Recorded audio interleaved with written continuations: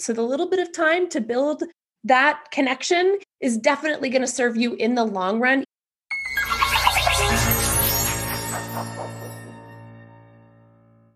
Hello, everybody, and welcome to DocWorking, the Whole Physician Podcast. I'm Jill Farmer, one of the lead coaches at DocWorking.com, and we are so excited you're with us here today.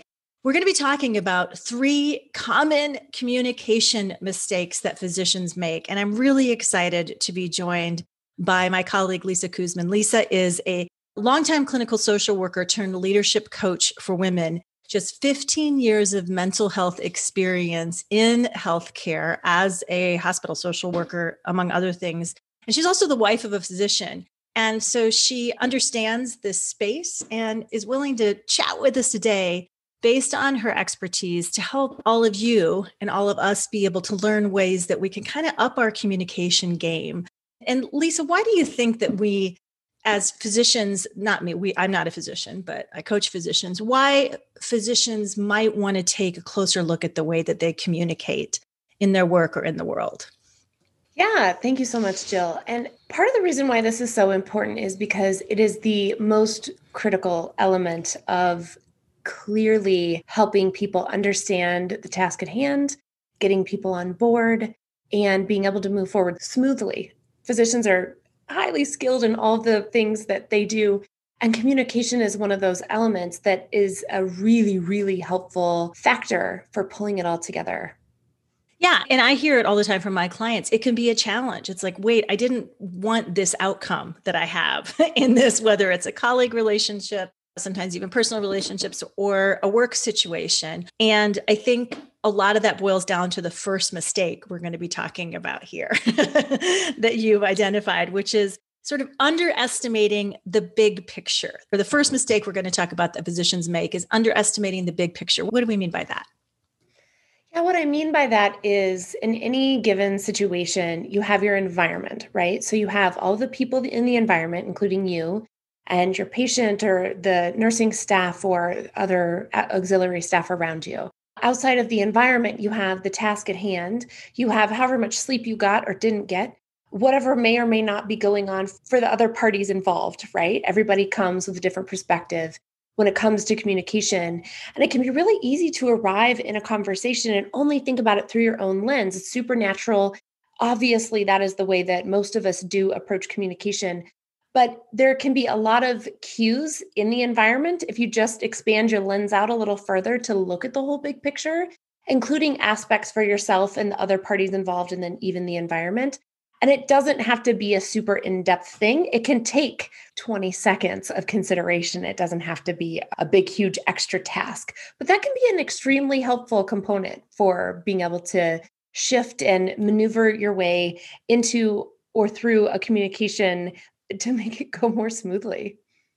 So an example might be somebody who, if you're in a hurry, you're backed up, your time, you run in, you're just like there to deliver information, and it can backfire because people will tell you later they didn't hear or understand what you said. And so would you say like the technique for being able to help avoid this mistake, as you said, to sort of take in the bigger picture, is it just to pause and, for instance, look at everybody in the room in the eye for a second? Is that a good way to take that temperature, so to speak, of what the environment is to help you calculate a better way for you to say what it is you need to say to get the outcome that you think is going to deliver the most help in the given situation? Yeah, Jill, I think a quick pause is super helpful. I think the other thing is even just like slowing down a touch, right? Moving really fast and being able to be juggling many balls in the air. Sometimes what happens is that we're not really taking much time to breathe and we're kind of rushing around. So we just simply miss something. So even just slowing down, taking a couple deep breaths before you step into a room, allowing yourself 30 seconds, right, to kind of collect yourself, or even just to make a little eye contact. Yep. Yeah, eye contact is one of those things I'll sometimes share with my coaching clients as a way, particularly if they're really highly cerebral, they're used to thinking about things, they often are looking up and out to the left as their brains are kind of spinning, and people will say, you weren't talking to me. And they're like, well, who else was I talking to? You were the only person in the room. But it's something that doesn't always come naturally to people. So I think that's interesting. Okay. So the second thing I want to talk about, the mistake that you have identified based on your experience in this realm, is physicians don't always think about positioning themselves in communication. What does that mean? Yeah, so I come to my approach around this from social work, and social workers often use what's called a strengths-based perspective. Essentially, what I mean when I say this is to know yourself well enough to know what it is that you might need to be a little bit more successful in communication so that people hear you, so that your thoughts are collected, so that the point it gets across. And when we know when it's going to go well for us or when it's going to go poorly for us, we can adjust accordingly so that we can position ourselves for success. What might be a specific example of that? Or can you think of one that would help people put that into kind of a practical example? Yeah, one of the things that always works for me is to really take the time to like slow down the eye contact. We already mentioned that, but being collected. I am somebody I can ramble, I can really go off tangent. I like to be chitty chatty. And sometimes when there's not a lot of time, that's not really productive or helpful. Or if tensions are high, it's also not helpful. So, one of the things that I do is I look at what's the number one thing I want someone to hear me say, like that I want to get across, right? Because what I say versus what someone hears might be very different. So I come up with 1 to 3 things that I hope that people have a takeaway from our communication. Then that helps me not ramble around with my words. Yeah, I love that. I was just in a unique situation a year or two ago where I happened to be coaching a leader in a hospital of a team and then just somebody else on the team too. And of course, everything was independent and completely private and confidential. And I was hearing from two different perspectives how the meetings were not working. They weren't working for the leader. He didn't feel like the other physicians were showing up prepared. The physicians felt like they were sort of on trial in the meetings. They weren't sure what was expected.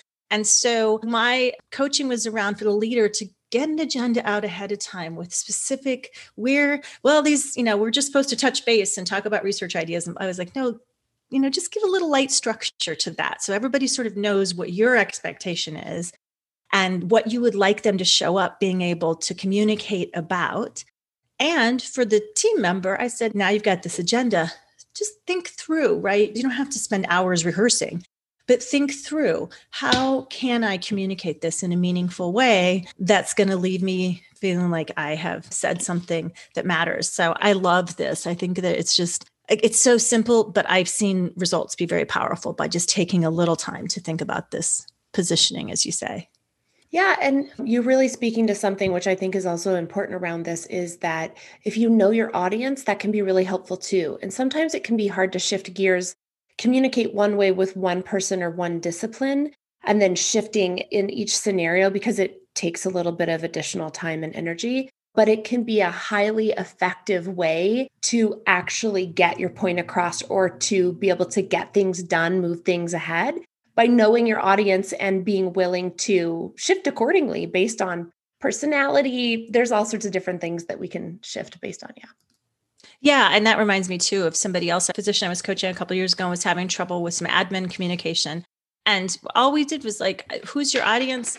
She had found that the admin would shake her head yes, as if she was understanding things, but she really wasn't taking it in. It was just kind of a habit. So we talked about pausing and saying, is this clear to you, or is there a way I can say it differently that makes it clear? And that just simple question just dissolved all kinds of communication debacles that seem to be happening over and over again. So I love that, the thinking about who your audience is and being more intentional about it.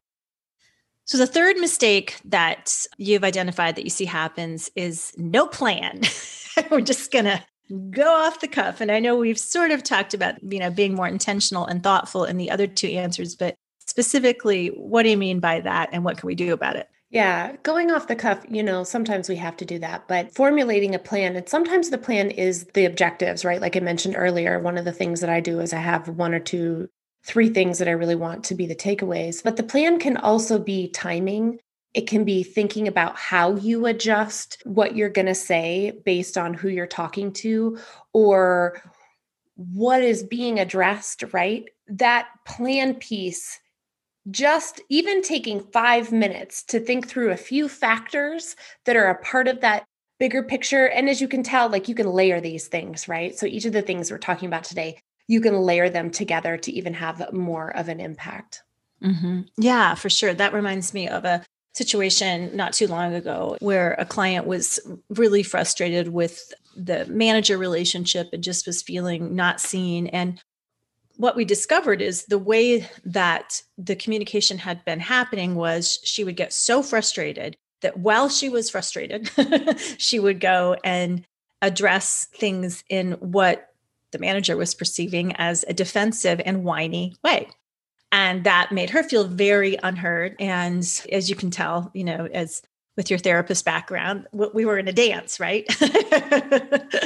And so planning out the communication, as you said, timing, so key. Process those feelings. All feelings have a right to life. It's not that you stuff down the feelings of frustration, but waiting to process those feelings so that she wasn't in an active, frustrated state when the communication happened. Think about how knowing that this perspective of the manager and then timing that communication and being clear, less defensive, less whiny really did help. It really improved the relationship. Yeah. And I think planning, especially in really heightened situations, can be extremely effective. And I think that physicians are prepared to do this because of the way in which they have to present information to other physicians for case management, especially in the training roles, right? So I used to be on a ethics committee and we discussed lots of really challenging things. And each person had a different position and a different input. And I mean, we were, ethics committees, the nature of that, some of the discussions itself is really challenging. And so if you take a little time to prepare yourself really specifically and gathering these things, again, knowing yourself is also helpful, especially when things are really intense or you find yourself getting activated in some kind of way. That's a part of why I suggest this, because it can help you remain calm, and the emotional intensity, it might not dissipate, but it may not be the thing that leads the conversation, because energy and body language and everything about that can really carry forward beyond our words. And so by having a bit of a plan, that can help with the energy management piece of it as well. Yeah, I love that. One of the other things that has come up in multiple sessions with physicians is the difficulty of small talk and in situations where they're in, and I'm not my job wasn't to say, well, here's why small talk is great. So my strategy for that was to just come up with 3 things that you find interesting yourself to talk about, whether it's travel, whether it's where are places that people have lived, whether it's what do people do in their free time, something kind of non-work related, so that if the conversation stalls around whatever if you're meeting with drug reps at a cocktail hour and the conversation stalls because you've talked about the work stuff, there's a place to sort of continue going. So I just wanted to throw that little tidbit in there too, because it seems to come up with my physician clients fairly often. Yeah, I really love that. And I think that if you look at it through the lens of small talk builds connection and builds relationships, and not that you want necessarily to have like special relationships at work, right? Like that may not be where you want to spend your energy in building relationships. But what it allows people to do is feel seen and heard. And so much of the time they're not. When we feel seen and heard and paid attention to, we feel more connected and we're going to be more willing to opt in to help in certain situations. So the little bit of time to build that connection is definitely going to serve you in the long run, even though it might feel annoying and like you don't have time for it. 30, 60, 90 seconds of connection, eye contact, asking someone about their dog or their kids or their family or something that is going to have them feel a little bit paid attention to. It's definitely going to have a payoff. Yeah, I like that. That's another way to think about why that can be valuable. This has been so good. Thank you so much for these 3 reminders. And you have a podcast that I personally enjoy listening to a lot, talking about leadership, that I think is a great resource for any physicians that just want to listen to great interviews from people around a variety of leadership topics. So tell us about that, if you would. Yeah, so the podcast is called Serving It Hot, and it's where I dish the deets about how to lead in an online space. And I specifically curate people that I interview based on their willingness to be transparent about the real nitty-gritty behind the scenes stuff that people struggle with in leadership, which is an atypical thing that you find out there, but it really is validating, normalizing. And I do it because I feel like that's the part that we all actually really want to know about what it takes to lead effectively, is we want to talk about the things that you usually only talk about over beers, not on a podcast. So I just do it on my podcast. Yeah, thank you. Serving it hot is great. And I appreciate you being with us today. And at DocWorking, we are really excited about some other collaboration that we have with you, Lisa, because you have put together an incredible, I took the course and I think it's great, self-paced course called Communication for the Win, which is specifically for physicians. And it's specifically for physicians. So if you are somebody who has noticed in yourself that you have communication patterns that are tough to break free from, if you want to feel less reactive and more grounded when things get intense, and you want to dive more deeply into how you can be a more effective communicator to deliver meaningful results, this course is for you. You can check it out on our docworking.com website. All the information is there. Again, it's self-paced. You do it within your own time. It's easily achievable. It can be done in just a few hours, but you're going to walk away with some really tangible, practical ways for you to integrate new ideas into your communication patterns at work. And so I really hope that you check it out, buy the course, and help make yourself into a better communicator. Lisa, did you have fun doing it? Oh my goodness, I had so much fun doing it. Like you, I've now transitioned into the world of coaching, but spending 10 years working so closely with physicians in healthcare. My lovely husband is a doctor, and I see the things that he struggles with behind the scenes and, the stuff that he vents about. And it felt like a really, really fun way to be supportive of and bring my mixed lens of things. So yeah, I had a lot of fun. And I really, really hope that when people go ahead and sign up and take the course, that they find it something to be approachable rather than one of those boring communication classes you probably took in med school. That's great. Thank you so much, Lisa Kuzman, for joining us today to talk about communication, 3 mistakes that physicians commonly make, as well as inviting us to explore more on communication for the win. And thank all of you for joining us at DocWorking, the Whole Physician Podcast. I'm Jill Farmer. We'll see you next time.